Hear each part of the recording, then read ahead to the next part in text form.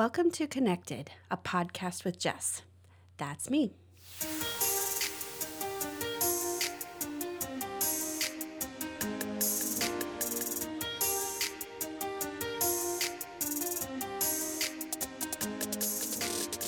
Connections are the secret to a whole life.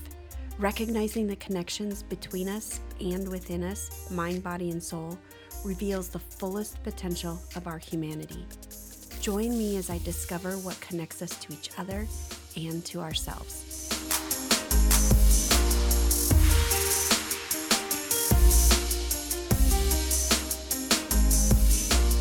Your mind, body, and soul were not meant to live disconnected from each other. Putting all the beautiful parts of you into one breathtakingly whole experience is what you deserve. As a life coach, I work to support your story. Together, we can set free the story of you. I bring guests onto my show so that you can hear powerful stories of other women all across the world. I want you to see how profoundly important living and telling stories is. I understand what it feels like to live under expectations and programming that are not aligned with who you are. I learned to write my own story in my year of Jess, and I want to guide you as you write the story of you. Your beauty, power, and value are already in there, in you. It's time to rise into it and uncage the limitless experience that is you. You've been held back for far too long. It's time to take your pen back and write the story of you. If this makes your heart leap even just a little bit, let's talk. You can find out more about working with me on my website at jessicatravis.com. I hope to hear from you soon.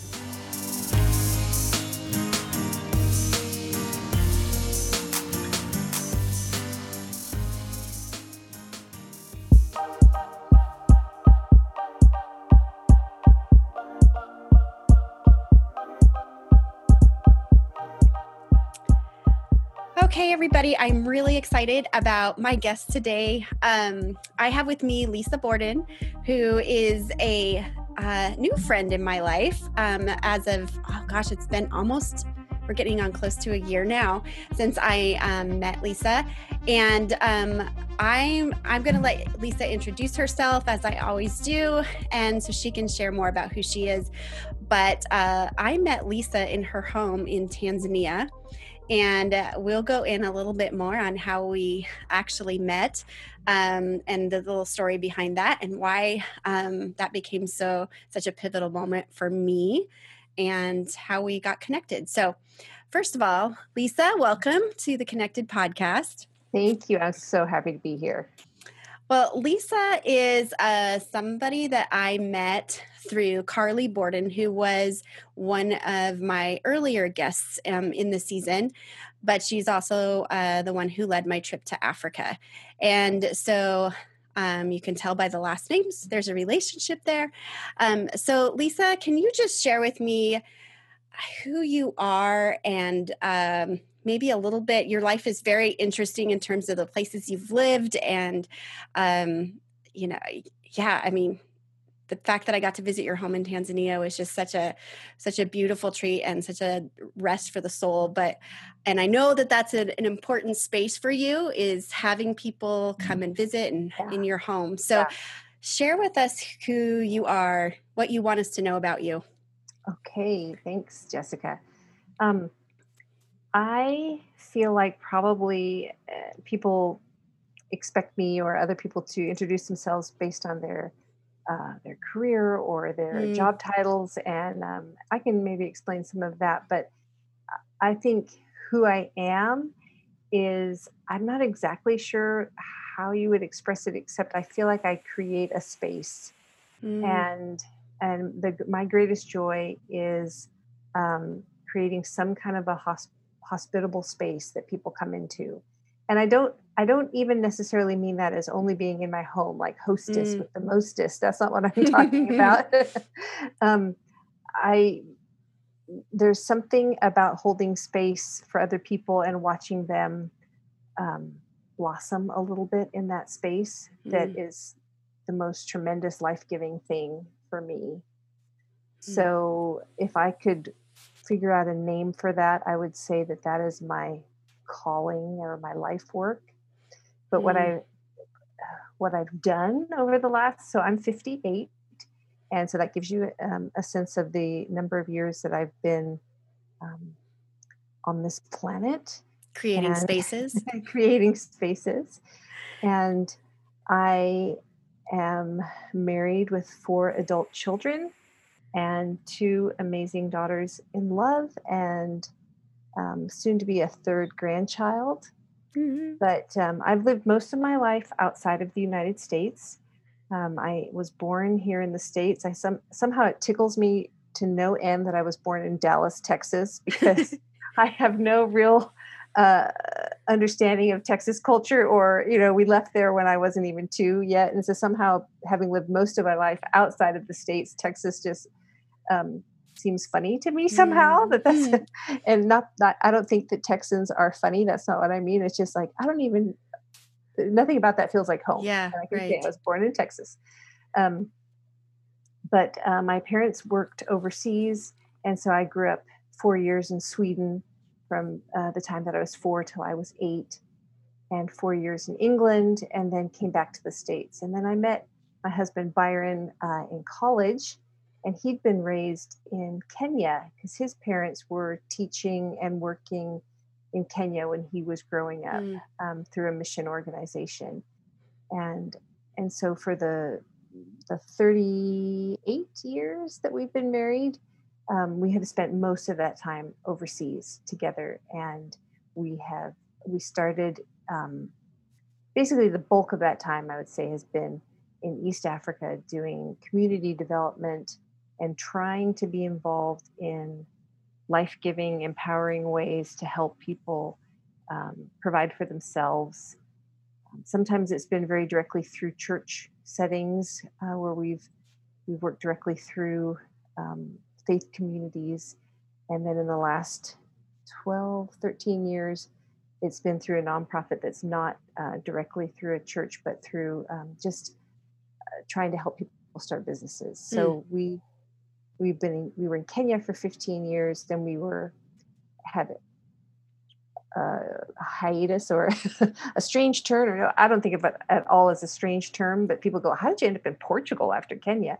We Mm, went to Portugal for a number of years, about almost 7 years, and there we were working in a church setting, an international church, and then came back to East Africa in 2007, and have been working with economic development since then.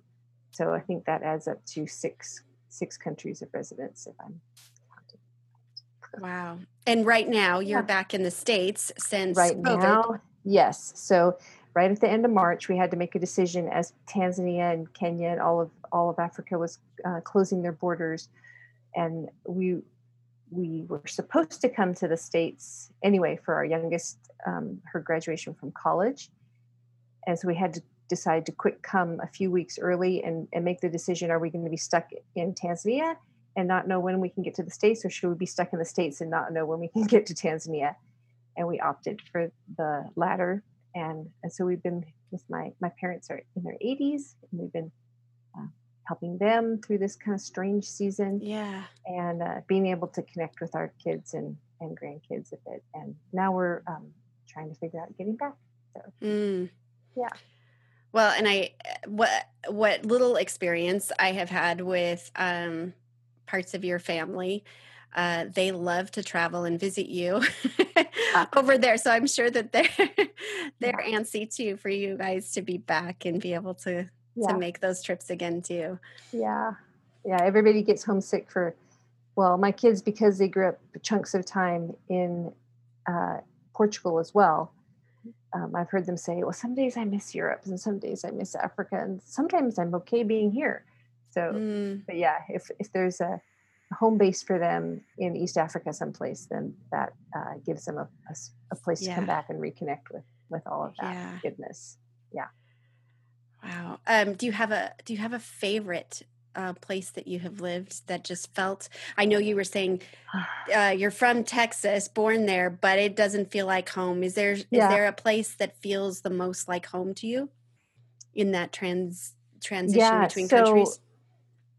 I have a lot of affinity for each of the places. Sometimes I follow World Cup soccer when every 4 years when the World Cup is played, and I find myself I could cheer for Sweden or for England or for one of the African teams, or I could Portugal, as I get confused. Yeah. But definitely there is one spot that our family lived in for 10 years in Kenya, and it's called the Loita Hills, and it's an area that at the time, so it was the 90s, we were up there from 89 to 99, and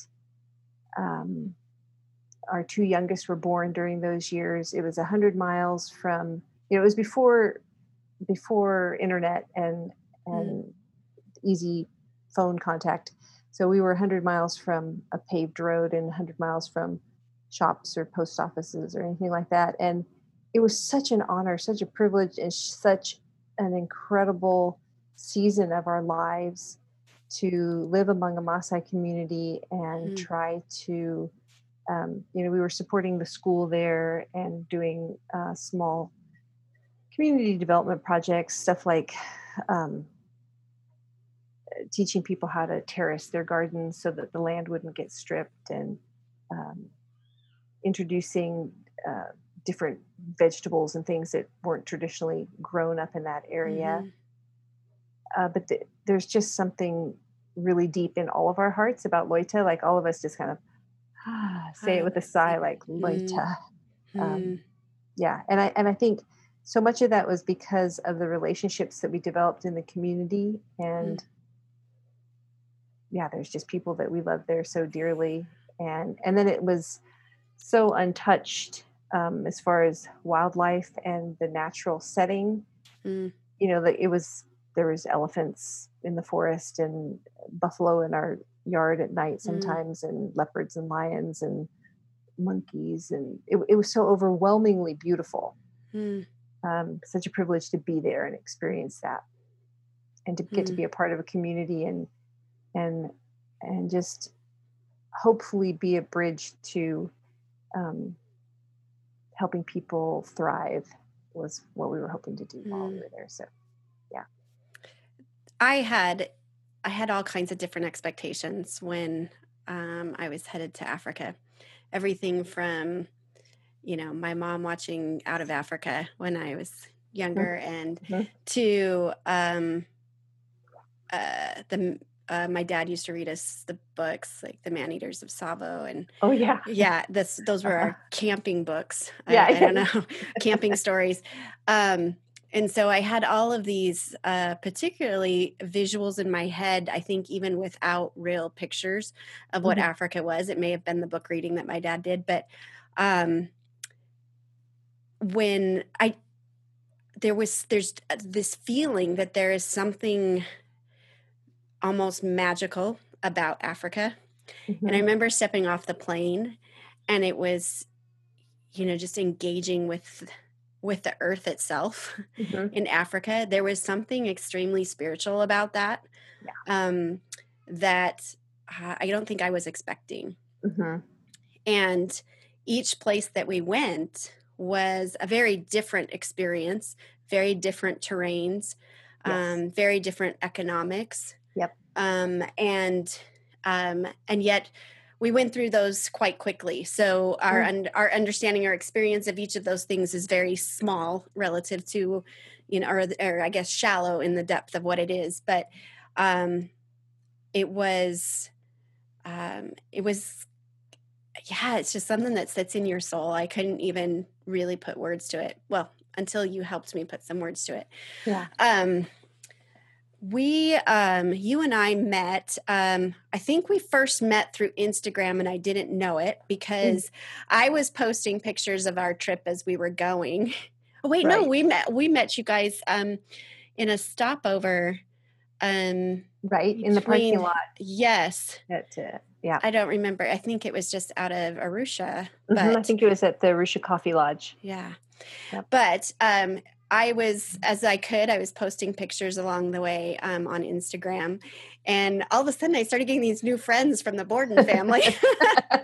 Yeah, we were all like wanting to watch the trip as it was unfolding. So we were looking on your Instagram. Yeah. So it was kind of fun. And I remember there was one post that you commented on after our first safari, and you were overwhelmed by how many cats we had seen. Yeah. And we were just seeing everything. We were so privileged to see so much while we were there. Yeah. But at the end of our trip, I'm not even sure if it was the last 24 hours that we had, but we stayed our last night, spent our last evening at your home. Mm-hmm. And you guys are living on a coffee plantation, correct? Mm-hmm. Yeah, so we call it a coffee farm. Somehow the word plantation is not used in East Africa. They call it coffee farm. So I think that always sounds funny to me. Well, and I think we're moving away from those terms here in America now. Yeah, too. let's hope. So we are so fortunate because we rent a house on a coffee farm, and as much as we know the manager and we know people who work there and everything, but we're not involved. It's not our business. We don't own it. We just rent a house there, and so we get to enjoy this beautiful setting. It is beautiful. It's just jaw dropping. We lived right in the, kind of in the dense part of Arusha for 6 years.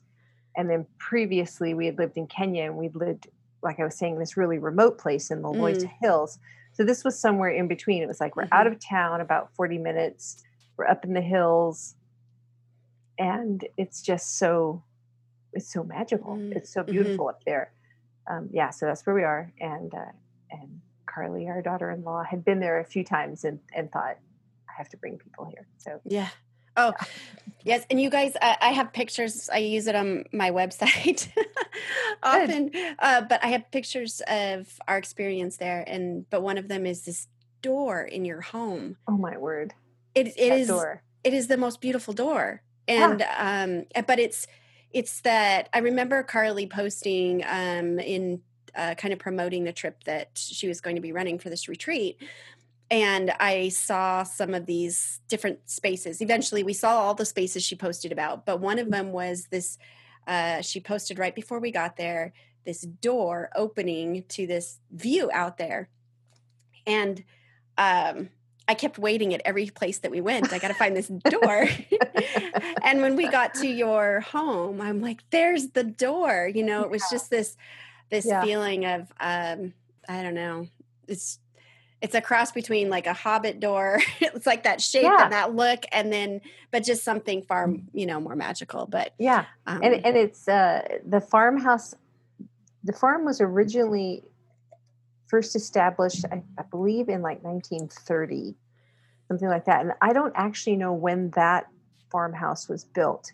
And it was renovated a number of years ago a bit, but that door is obviously some centerpiece that has been part of that original place. And just thick, heavy, beautiful arching door that, like you said, it just, from the inside when you open it, you're just looking out on this drop away of green. And it's so lovely. Yes. I often go back to that door and I just think about all the things that I opened up for myself while I was there. And so it sort of, has this real spiritual connotation for me. We did a couple of things when we arrived at your home. One, we sat around, we had wine and shared stories of our trip, which was just beautiful, and updated you guys on all the things that we had done and seen. And I had some beautiful time with you and your husband, just sharing some of our life stories with each other. I can't remember what it was called that he was working on making that morning. Oh, that morning? Was he working on the Kaskar? Yes. Yeah, yes. So that's a tea that's made from the discarded parts of the coffee cherry. So the coffee bean is what we use for coffee, obviously, but the pulp around it is called the cherry or the flesh, and that's discarded. And actually making that into a tea is a really healthy full of wonderful antioxidants, kind of all a superfood, I think people maybe call it. I'm not sure. I shouldn't say that because I don't know for sure. But yeah, he'd been Yeah. exploring, like, because here we are on this farm that has something like 800 acres under coffee, and there's a lot of coffee cherries that Yeah. are discarded and not used. And he's like, what could we do to help this also be put to good use? So yeah, that's what I think he was boiling it Yeah. up and having everybody Yep. taste We were all tasting. Yes. it. Yeah, It was really good. I was really yeah, surprised. yeah. Um, but one of the things that you did with us that night, the night that we stayed there, was you took us through some time in your living room, reflecting a bit on the trip, but you took us through a writing prompt. Mhm. And it's been a very long time since somebody has asked me to do that. It took me back to high school and college of, somebody saying, okay, write, and, here's your Mhm. topic, write on it, right? Mhm. Um, but boy, was I primed for so much after all those days in Africa. And I now I don't have it in front of me. I can't actually remember the prompt. Oh, I'll have to find it. And Was it I'll carry with me? yes, I'll carry with me. Yeah.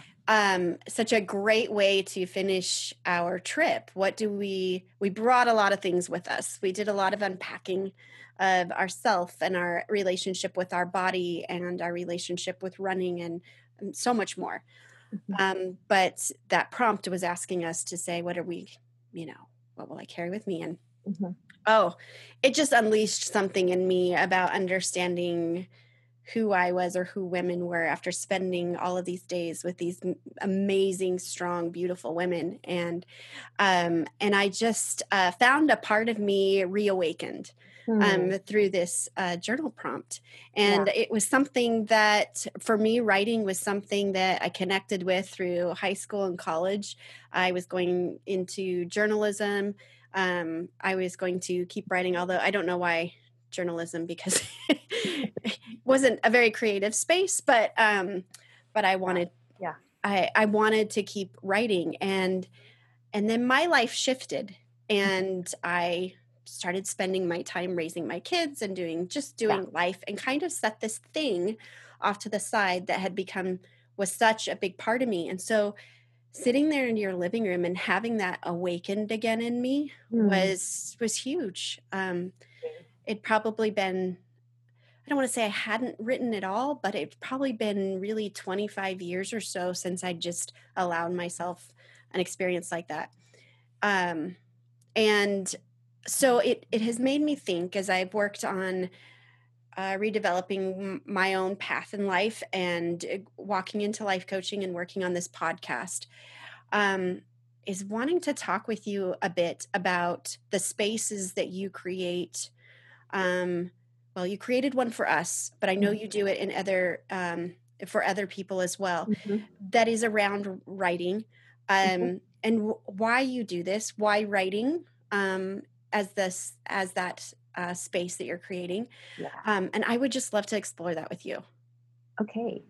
Okay. So, like you, I also gave a big chunk of my life to raising my kids. So and that was definitely by my choice. Like, Oh, me too.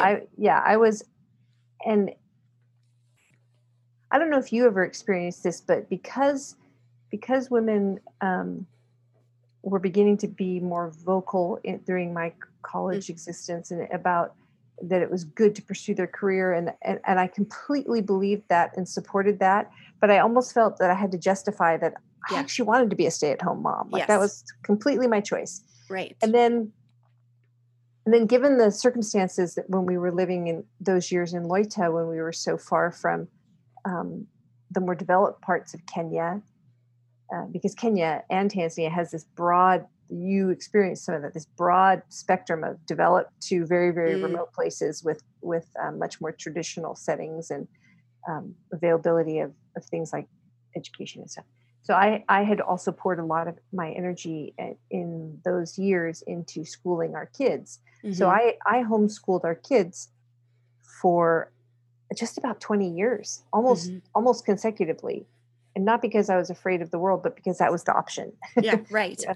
So that was slightly off topic, but so then coming to coming to writing had always been something that for me, like I was the kid who loved to read poetry.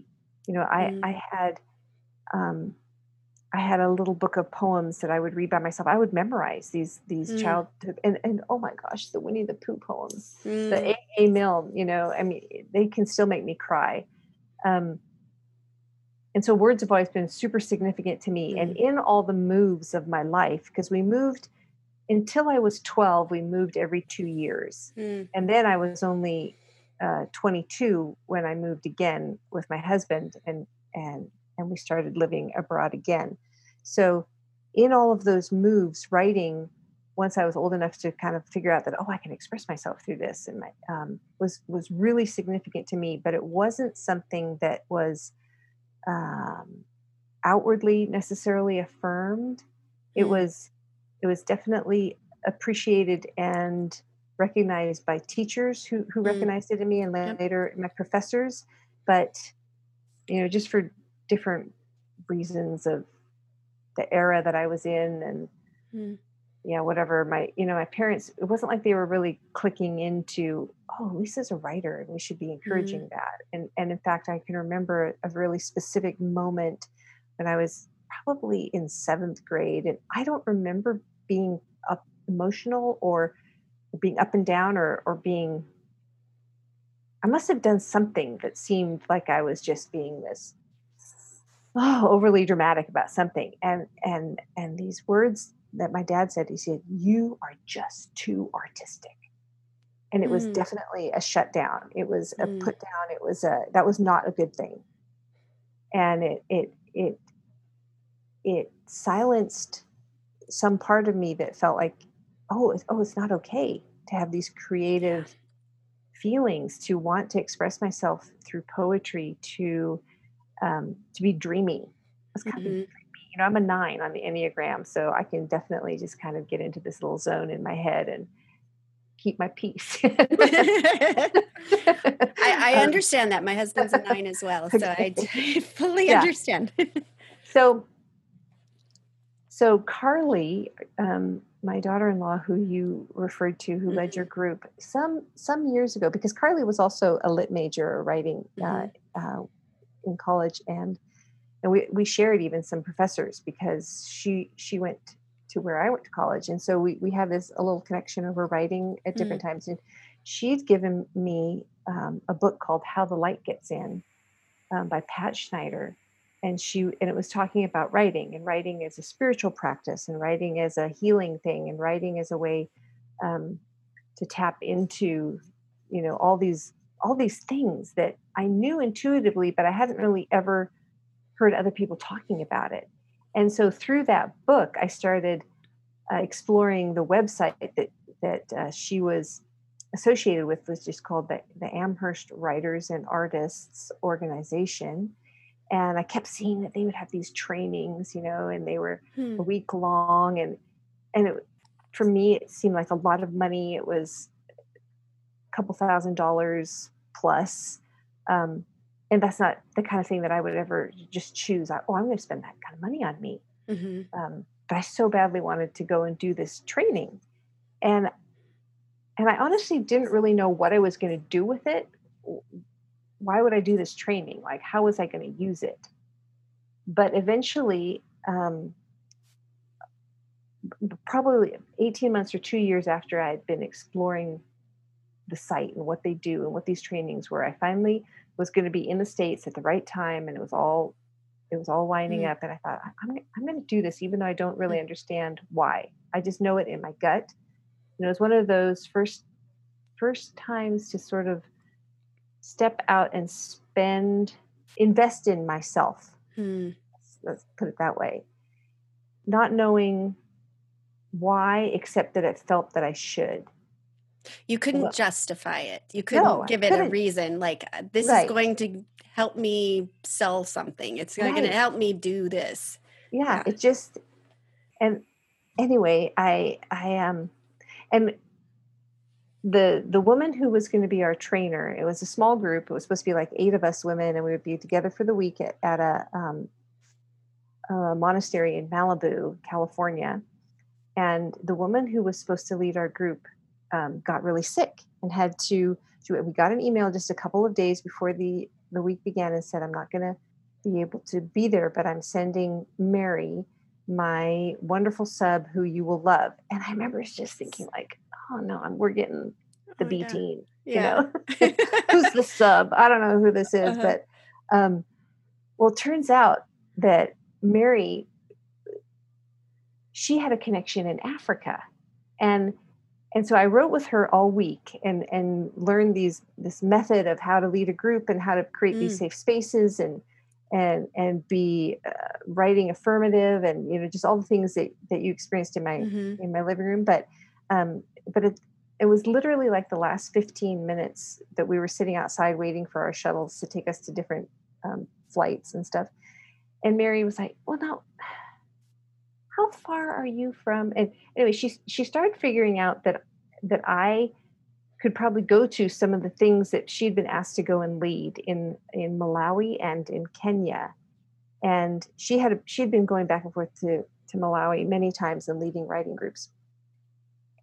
All to say that if I'd had the instructor that was Mm.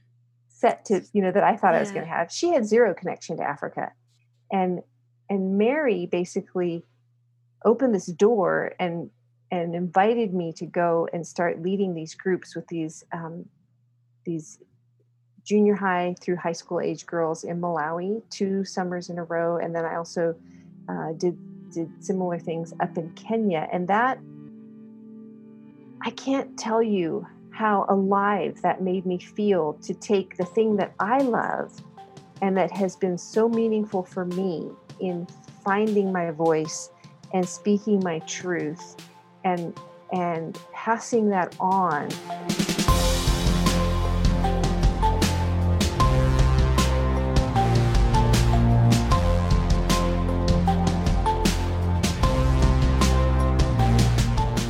And then it's a heavily patriarchal society. And so for these young women to be encouraged as writers, but not just that they write correctly, but it's their voice that you're encouraging. That has been so life-giving to me because in all the community development projects where you're trying to come alongside in appropriate ways and do what is the felt need here and how can we help that happen, and I was behind that. I liked it, but it wasn't me in my stride. So for me to actually find that, I can use writing to help women in Africa, like it just felt like all the dots connected, the circle was complete, and I just was home.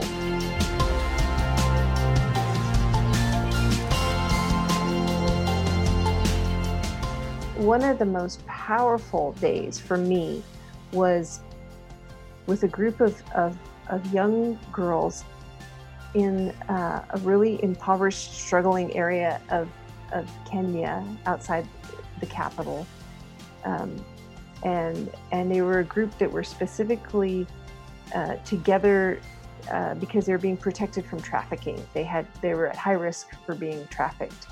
And they had never done any kind of a writing group. And I spent the day with them, and I, like everything that I had learned, the ways to kind of stimulate and give a little prompt, and nothing was working. They were just repeating after me anything I said. So at the lunch break, I just pulled away, and I was thinking, okay, how do I tap into something creative here? How do I help them release something inside of them, their own thoughts, their own imaginations? And I thought, I have to just step back farther from that prompt even, and just stop the writing. And one of the things I do sometimes for prompts is I just have magazine pictures that I've cut out, and I'll spread them all out. They're not alike in any way, and let people choose one and write whatever they want about it. I just had them take the picture and then just speak to me make up a story about what you're seeing. And all of a sudden, they started flowing with imagination. And this was by, now we're getting towards the end of the day, and finally it feels like that pump has been primed a little bit, and this sweet water is coming out. And closed after that with just a really simple prompt for a poem. Like I had created basically a template for a poem, and they all wrote these lovely, sweet, individual, their own voice poem. And I just looked around the group after everyone had read their poem out loud, and I said, my gosh, ladies, there's 10 new poets right here.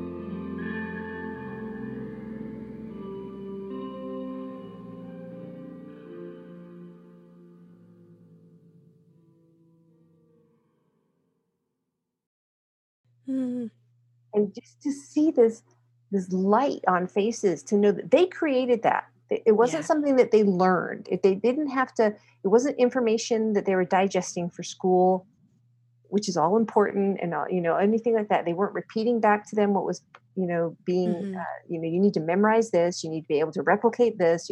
This is just coming out of you. It's your voice, and something just like their eyes just changed. And for me, that is the most magical feeling. I think I mentioned to you before that it feels like I don't know what it's like to be a midwife, but in my mind, it's like, I'm getting to help something get born. Like not my baby, it's their baby. All I'm doing is just speaking some words beside and saying, yeah, it's time to push, or I don't know. No, I get it. I hear you. Yeah. And so the amazing feeling of getting to be a part somehow of releasing these authentic individual, this is your voice, it's not my voice, it's not your teacher's voice, this is you. Yeah. And seeing how that gives a person, just sit up a little straighter and a little more light in their eyes and a little more sense of, oh my gosh, I have value, I have worth, I have voice. That is just priceless to me. And so that's a place of me after all these years of, like I said, fully my choice, and I delighted in raising my children and basically being in a support role to all that we've done overseas in our years. But coming into my own, like, this is my contribution, and this is I'm coming alive in myself as I watch these women come alive in themselves. And then alongside of that, I've had the privilege of also writing with international women who, groups who, I had one group that met several times, who we ranged in age from about 24 to 75. And most of those women had been in Africa for a good number of years, 5 probably the shortest, and some 40 years, and had been in really extreme situations of like working in refugee camps or in a really extreme medical circumstances. And one of my dearest friends is a midwife who's training midwives, and but have seen so much, and they hold so much in their bodies of what they've seen. Yeah. And so these stories coming out from these simple prompts, doing the same thing, where I see this a relief and just this depth of who they are, and this beauty in them also being able to, they're not trying to show off for anybody, like I've done this or I've done that. It's just that their bodies have held these stories, and some of them have been in really extreme hardship areas, like I said, like in really extreme refugee camp situations where you're just receiving stories of trauma over and over all day as you're trying to care for people, and so much is held inside of them, and it's just coming out. So yeah, there's a whole broad range of how I see it bringing women to life in that circumstance of where I happen to be, which happens to be in Africa. I'm like I'm giddy inside right now because I'm so resonating with the experience that you're describing. It's Hmm. just very life giving, and what I can visually see you, and what I'm seeing in you as you tell this is just pure joy. Hmm. So I'm actually a little curious. Um, what brings, or could you answer this? What brings more life to you, to write for yourself or to create these spaces like you described and have that come out? That is I've never thought about comparing those two things. That's why I said I'm not sure if you can Yeah. answer it. It would be, Yeah. but I the think way there's a that you more. light up, it's just Mhm. it's like it's an overflow of who you are to do this for people. Well, I would say that two things, if I think about, so I'm not one of I have taken a lot of those different personality tests for different Mhm. organizations that we worked for. I'm not the person that ever remembers what I was or even like refers Right. back to it very often. But what I do remember from Strength Finder, the developer was high. So the idea of people me getting to be involved in people's personal growth, somehow watching people become. I Mhm. think of it as like deepening, or like on when you're adjusting pictures on your iPhone and you do like saturation. Right. Right. I feel like Right. I watch people like, oh, I'm just watching the saturation dial go up. Like, Ah, Jess is becoming more herself. yeah. Whoa. So that you're not any different, but you're coming, and that is so beautiful to me Mm, and life giving to me. And then also as a 9 on the Enneagram, and a not so great thing is that I merge with the mm, people around me. And so maybe there's a little bit of that too, where it's easy for me to merge into finding joy in watching mhm, themselves grow. Um, I think there's definitely a more immediate benefit or joy because it just happens before me. I've never yeah, led a group that didn't feel like something magical happened in our midst. mm, It's never been just, oh, that just bombed. It's just there's something yeah, about just and I I think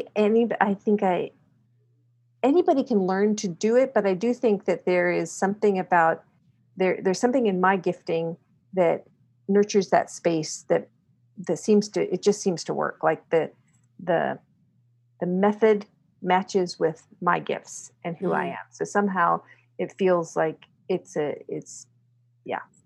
I don't I think you have a gift to call the soul out, Hmm. to draw that out of someone. I mean, just what you described about these girls that couldn't just take a prompt and go with it. They'd never had someone draw that out of them, or maybe even give them permission to say, you can feel something other than the exact reality. Like Yeah. you can imagine something. You can, Yeah. everybody comes with a different story. We don't know what they brought to the table necessarily, Mhm. um but that's a I know that's what you did for me in your living room, is you called to a depth of myself that was a great way to end my trip. But here's a little backstory so you'll Okay. understand. Yeah. Before I went to Africa, I quit a job that I worked for someone who was um, he was a gaslighter. Oh. And one of the things that I had experienced over the years was I created I created community amongst running stores. So I was creating this space for people to learn how to be a runner for the first time, or to Mhm. meet some running goals they've never done before, that sort of thing. And and it was interesting because when Carly came out to visit, um, one of the things she said, I made a comment to her. Well, I'm not a real coach like you are, or some of the other people at my Mhm. work, and I coach those who are learning to run, and then I hand them off when they want bigger goals. Mhm. They get to Yeah. go on to somebody who Yeah. knows more than me, right? Yeah. And she kind of she told me I didn't need to say that, um, but it was in that moment with her that I realized I was passionate about creating community. Mhm. that this wasn't just about running, although it was something that I loved. It was really about engaging people, not just one-on-one, but on that community level. And so part of that was me wanting to uh, share people's stories through blogs, through the stores, Mhm. website, things like that, and start getting people excited about, hey, I know that person, and I didn't know that about their story and how they came to running. I wanted to activate something Yeah. beyond the race, Yeah. and this was an area where I was continually told that, well, somebody else needs to write that for you. You're not the writer. Ah, And it was a really hard thing for me because that was an identity I carried all the way up until I got married. Like wow. it was writing contests. It was Yeah. like you had described with teachers, and um, really a lot of my understanding of myself came through writing. Yeah. And so to experience that and just really come to a place where I thought I believed it. Um, so then we go to Africa, and you sit us down in your living room and you say, I want you to write. It was at first, it was like, whoa, this is not something that I'm good at. I'm the oldest one in this group. I was the Mhm. slowest one out there. I had all of these things that came with me in that moment. Mm. But what you did was you drew out my soul. Mm. You drew out um, an old passion, but you also helped me to understand something about myself, about Africa, about women, so much more than I ever expected in that moment. And it allowed me to reclaim, at whatever level. You Mhm. can correct my grammar all you want, Yeah. but at whatever level, I could call myself a writer in that Mm. moment. Yep. And it was an identity I got to claim back, right? Yes. Yes. And um, and I think that one of the things that came to mind when you were sharing how you worked with these girls is you gave them a no fail situation. Oh, yes. I There love was no that. wrong answer. Yes. They couldn't write a wrong poem. They couldn't Yeah. describe a wrong story off the Mhm. picture. Like there was no fail in it for them. So all they got to experience was something they didn't know they had and become aware of it. And I just think that's, Yeah, just that's such a great way beautiful. of saying that. I've never thought to express it that way, but it's so the opposite of most educational Hmm. situations. So the opposite of most classroom situations. And I may have referenced this that night, but I can look back and see how there was little pieces. I was already believing this way, but the training with AWA, Amherst Writers and Artists, brought it all together for me. But I had years ago read a book. I'm going to blank on the guy's name, but it's called Orbiting the Giant Hairball, and it's such a silly name, Huh. but it's a great name. He was a professional artist for like Hallmark, I want to say, and so Mm, it was very corporate art, and mm, he's talking about like keeping your creative soul alive even though you're in the corporate world. mm, But one of the examples that he talks about is that he would go into schools and do these like art projects and programs or a day with kids, and that when you go into a kindergarten and you say who's an artist, everybody puts their hand up, and mm. grade by grade it's fewer and fewer Oh, until it's been completely snuffed out of them because there's been so much correction and so much red marks, and this sunset doesn't look right, or this tree is bad, or your writing stinks, or not, no, nobody's gonna say your writing stinks, but just all the red right. correction that by the time you're in middle school and sixth grade and junior high, nobody, very, very few kids are raising their hand and saying, I'm an artist. And he was just saying that, that basically all our creativity is snuffed out through correction. And so AWA basically functions on this no fail concept, Mm, like you're saying, that um, and one of the basic premises, we call them the affirmations. The last affirmation of the five affirmations is a writer is someone who writes. who writes? A runner is someone who runs. Exactly. I used to tell my Yeah. runners that all the time. I still get that. Oh, Yeah. Yeah. Because it's not a writer, it's not somebody who's published or somebody who has a Pulitzer or yeah. nothing like that. It's just Hmm. you type away or you pick up the pen. A writer is someone who Who writes. writes? And I struggled for years thinking that I couldn't carry that title because I'm not doing it full time. Nobody knows that I'm a writer. I'm not making my living off of it, whatever it is. And it's like, no, I get to stand up right here and say, a writer is someone who writes.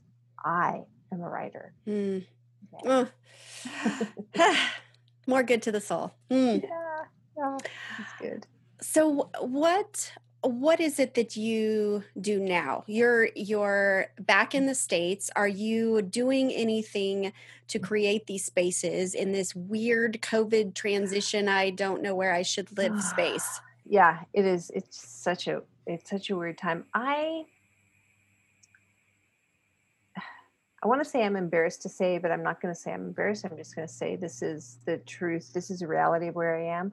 I thought that all this kind of like downtime, that this COVID imposed slowdown on Mm-hmm. was going to mean, oh, all this creativity is going to come Right. pouring out, and I'm just going to do all this writing that I've been thinking that I would do, and I'm going to, I've had several people ask me to lead online groups, and I thought, oh yeah, I'm just going to jump in and start pursuing that. And I've actually found um, that so much of my, I think, so much of my actual energy has gone to just being okay with how messed up the world Yeah, is I agree. and I getting agree. through each day. And, I have a daughter who just graduated college and is Mm-hmm. looking at what happened to the life. This is the, Yeah. yeah, just everything that people are going through. I have a new grandbaby due any minute who you're thinking, what are you being born into? Mm-hmm. I have my elderly parents who have to be so careful instead of enjoying these These years, these yeah. these years. They're because any little thing could be, yeah, could be super dangerous for them at their age with COVID. Um, so I am being kind to myself and being okay with the fact that this hasn't been a super productive creative time. I do think that we are, because it's going on and on, Mm-hmm. nothing is constant. And I do feel like there feels like, not that there's a light coming at the end of the tunnel in that things are getting better necessarily, but there's a light in that I'm having a little bit more of an understanding of, well, these are the ways that you can mitigate. These are Yeah. the ways that I can, and try to be safe and not be fearful. And um, yeah, so I do feel like there's kind of like something good coming, but Yeah. no, I don't I, feel I like this is really I it. really connect with you on that because I had eight weeks off of work. Okay. Um and I just went 8 weeks. Oh my goodness, all my projects, all my things I Yeah. want to do, all that list that's been like hanging over me all this time. And I and I was amazed at how much I stayed busy doing things in a sense around the house, but yet I went back to work going, what did I do? Hmm. I don't Hmm. really know what I accomplished. And I think that there was just kind of this low level anxiety Yes. energy that just kind of exists in that. And Yeah. I've seen a lot of amazing creativity come out of this time, innovative thinking. People are Mm. creating some beautiful things because of this new pressure we're under. Um, but I don't think that that's necessarily true for everyone. I think for someone like me, I find that the anxiety is sort of a distraction, a noise, a clutter Hmm. that makes it difficult for me uh, to kind of explore those things I had such high expectations of Yeah. exploring during that Yeah. time. So Yeah. I connect with that. Something else I wanted to ask you about.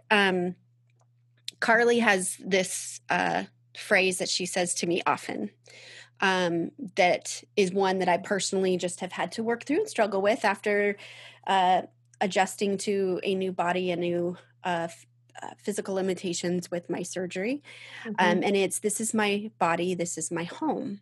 Yeah. And this idea of my body being home has had moments of great excitement to me that, uh, much like I felt after our writing prompt of, wow, I am so proud to be woman. I am so proud that all these characteristics and even polar opposites exist within me.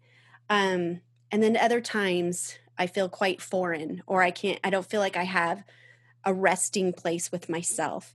Mhm. And sometimes for me, writing becomes that resting space where Mhm. I can put it out there and I can go, okay, I'm going to resolve that thing I'm struggling with, or I get to put words to something I couldn't before. Yeah. Um, how does that idea of home for you, being somebody, and I relate, we've moved Mhm. 27 times in 25 years. It's Oh, ridiculous. yeah. But having a bit of a nomadic life, Yeah.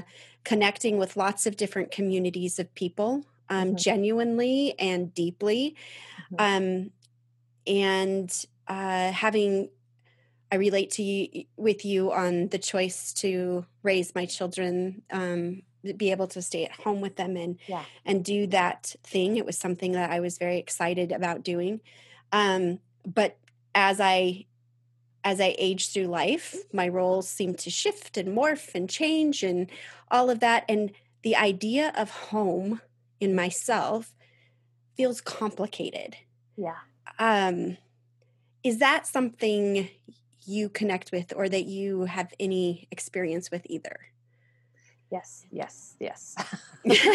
So, um, I think, I think we could spend a whole episode talking about just how wonderful Carly is, Well, but yeah. but Carly's her work on embodiment and the way that she has woven that into all of what she's doing through the Public Run Club, um, and women being at home in their bodies has helped me put words to and think about, not really not knowing how disconnected I was from my Mm, body growing up, um, living in a body shamed, not mm, for weight things, but just like bodies are bad. Bodies are, they right, make smells and they cause you to sin, right. and they do embarrassing things, and we don't talk about them. And so I grew up in a home that was, I guess you would call that body negative. Like Mm, I was in that home that I didn't I didn't feel comfortable telling my mom that I had started to menstruate. ah, And, me you know, either. right? I mean, like, what is that? I don't know. It's Gosh, like, you're right. We could talk for hours. yeah, it is it's a body function. Yeah. Um, and so if I'm separated or my body's bad, and then I've also like separated from my voice because my creativity is somehow, Right. that's not admirable, that's not stable, that's not, that's not good, that's dreamy, somehow self-centered or something. So then where am I home? Mm, And so coming back to, I honestly believe that, um, the beginning of my embodiment and appreciation of my body, and I know that this, not everybody's going to be able to have this experience, or it might be mm-hmm. not be what is the thing for them, but was giving birth. Oh, yeah. having having that experience of being so powerful, and I, of course, Mm-hmm. I know that people have extremely different birth stories, and Right. I was off the charts fortunate in that I had very straightforward, relatively easy deliveries, and I didn't have to have medication, and so I felt powerfully engaged in the process and powerfully amazed at myself when I was done, And I'd never been impressed with my body before because I wasn't athletic growing up. I mean, my husband told me, as we started to date and get to know each other, he said, "You're so athletic. I can't believe that you never played sports." But somehow, just in all those moves, it wasn't Mm, something that was ever yeah. nourished in me or nurtured or encouraged. So I didn't even know that I was capable or coordinated or Mm-hmm. any of those things. So the first time that I was ever really proud of my body, like my body did something was amazing, was when I grew a baby and pushed it out, You're pushed right. it out, and it was, amazing, and I did it, Right. and then to do that 4 times. So Yeah. that was the beginning of my journey of really coming home to my body, Mm. and then slowly through the years also coming home to my voice and realizing that my voice is not just powerful for me, but it's powerful because it's helping others in Mhm. these ways of helping them find their voice. Um, Mm. I yeah. I I really connect to that, and you kinda hinted on something, that was a huge deal for me, and I would say I know we have a few years between us, but not that many, and, but the time in which, we were growing up or becoming adults, raising our kids, this idea of embodiment was not a conversation that we Mm-mm. were having. So when I started to hear this and started to think about myself as a whole experience rather than spiritual over here and my body's over here and Right. my mental health is up here and like all of these Yeah. fragments of myself, the thought that about as close as I could get to it was that the first hearings of yoga was that it was bad, Yeah. was that it was this negative spiritual experience Mhm. with your body, Mhm. and then as I grew up in the purity culture, so it was your body's bad, sex is Mhm. bad, and then tonight suddenly your body is not bad and Oh, sex is not exactly. bad. Exactly. It's just And like turn I it on, flip the baby, switch. turn it on. Yeah, and really trying to wrap your mind body soul around all of that. And I really admire people that haven't got hung up on those things as I felt like I did through my life. So this idea of my body being a place of rest, a place of home, a place of self-care, a place of strength. It's been a challenge to go there. Mhm. One of I I didn't experience childbirth in that epiphany moment for myself, but I did when my daughter had her baby this Oh, last fall, amazing. and it was this awareness of, oh my goodness, not only is the woman an amazing creature to be able to do Yes. this, but Yes. the women that I saw come around her at the hospital to teach her how to nurse, to Yeah. tell their story and how they Yeah. got through this moment and encourage her through her contractions, all of that, I just went, we are these amazing creations Yeah. that I feel like I'm just starting to grasp. I'm just Yeah. starting to really understand, which I think gives us this limitless experience of what we can be. And I'm Mhm. 46 years late doing it, but Yeah. I'm going to. And Yeah. Never um too late. no. Um what how do you feel like you connect now when you hear body as a home? What does that feel Ah, like to you now? it's so comforting.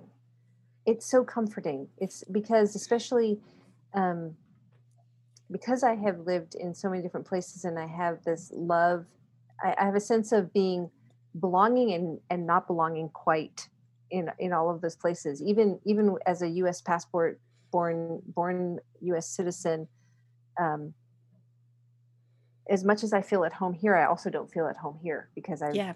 been gone for so long and I there's so much of the culture that feels very strange and different to me um, and I don't understand a lot of the thinking. But then in each of the places, I've been here the whole time and I don't yeah, understand. yeah, yeah. Ugh, and then, Yeah. oh boy, yeah, I feel all these tangents Is it spinning out in right? my head, um, but I think I think to know that I can just not pull in a protective porcupine way, but just kind of like draw myself into this home of my body, this flesh, this, and know that I'm safe here and Hmm. I do belong here. And a few years ago, I was asked to write a book review for a literary magazine, and it was it was two books that had to do with embodiment, and it was before I even really knew the term. Um, and I found myself so in so comforted by the idea of listening to your body. So Mm. because just instead of thinking like, oh, I have this pain in my back or a pain in my shoulders, how do I medicate it away? But thinking like, what is that about? What is my body telling Mhm. me? Mhm. And it was the first time I thought about like stop and listen and Mhm. let your body speak to you. Like, well, that's because you're worried and you're holding it all there. Um, and sometimes it's more complicated than that. But yeah, I think just it's so comforting to think that no matter where I am, I can just say, this is me, this is my body, and this body has a voice. Mm. And Mm. yeah.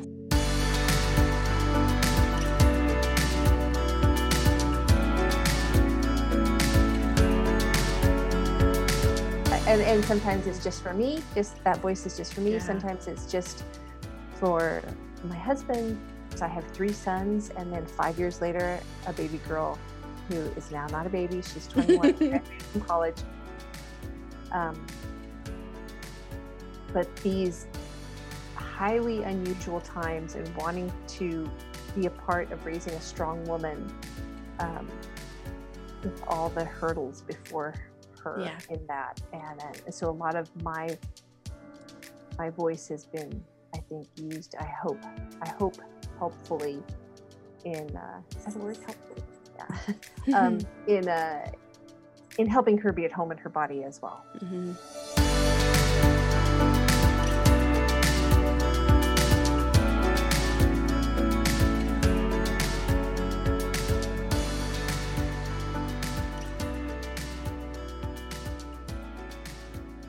So, a little tidbit about you, I learned today for the first time, was that you've written a book.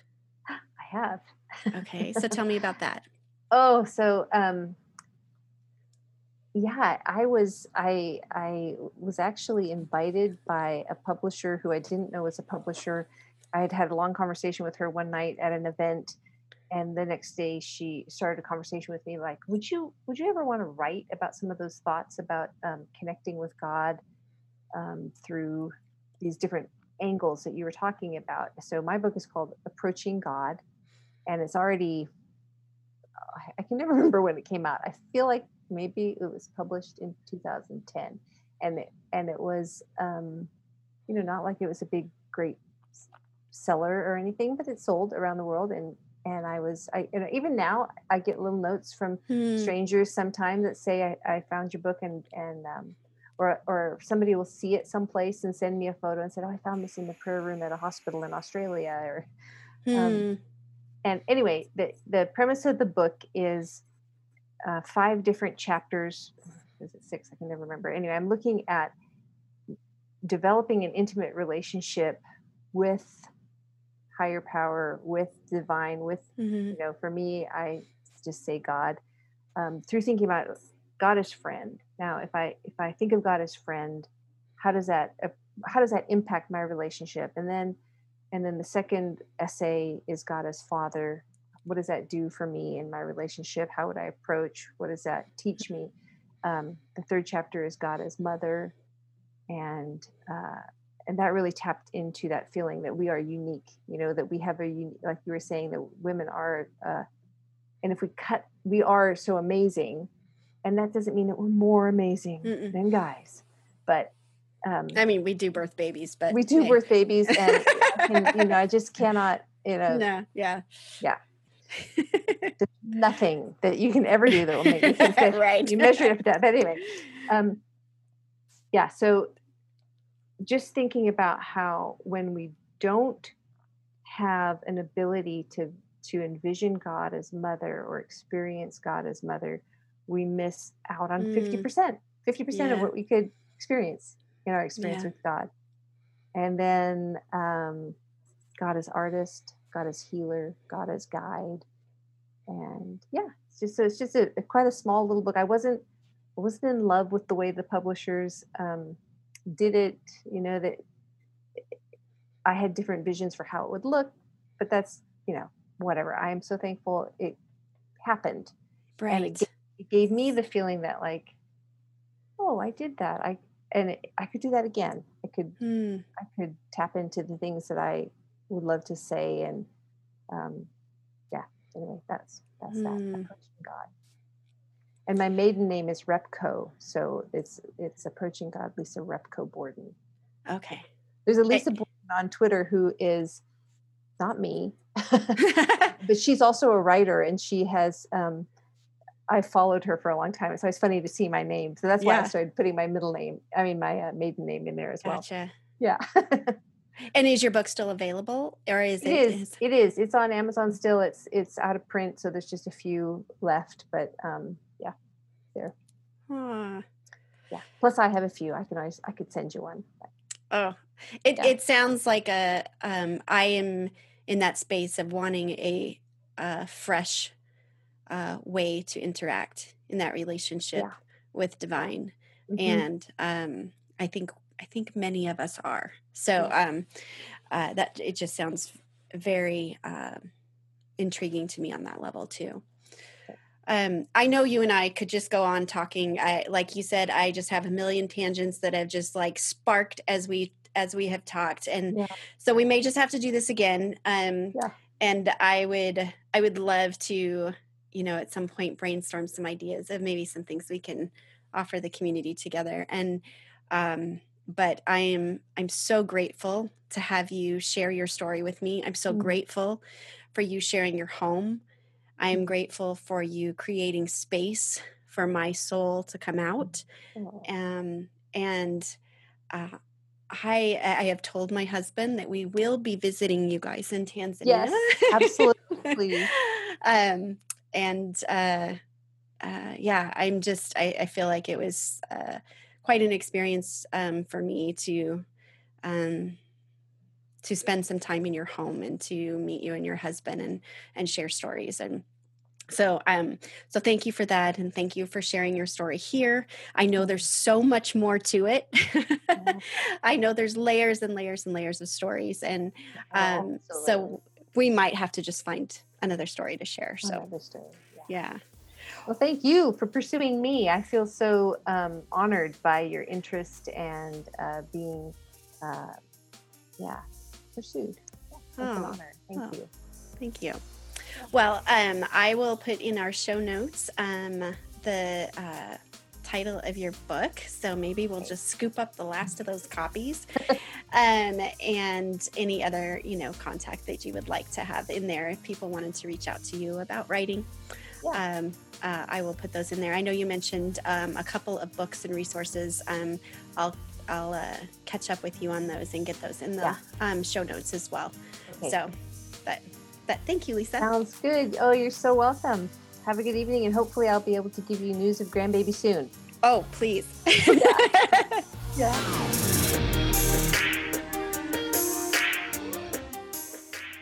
Thank you for listening, and may you keep connecting all the beautiful parts of you.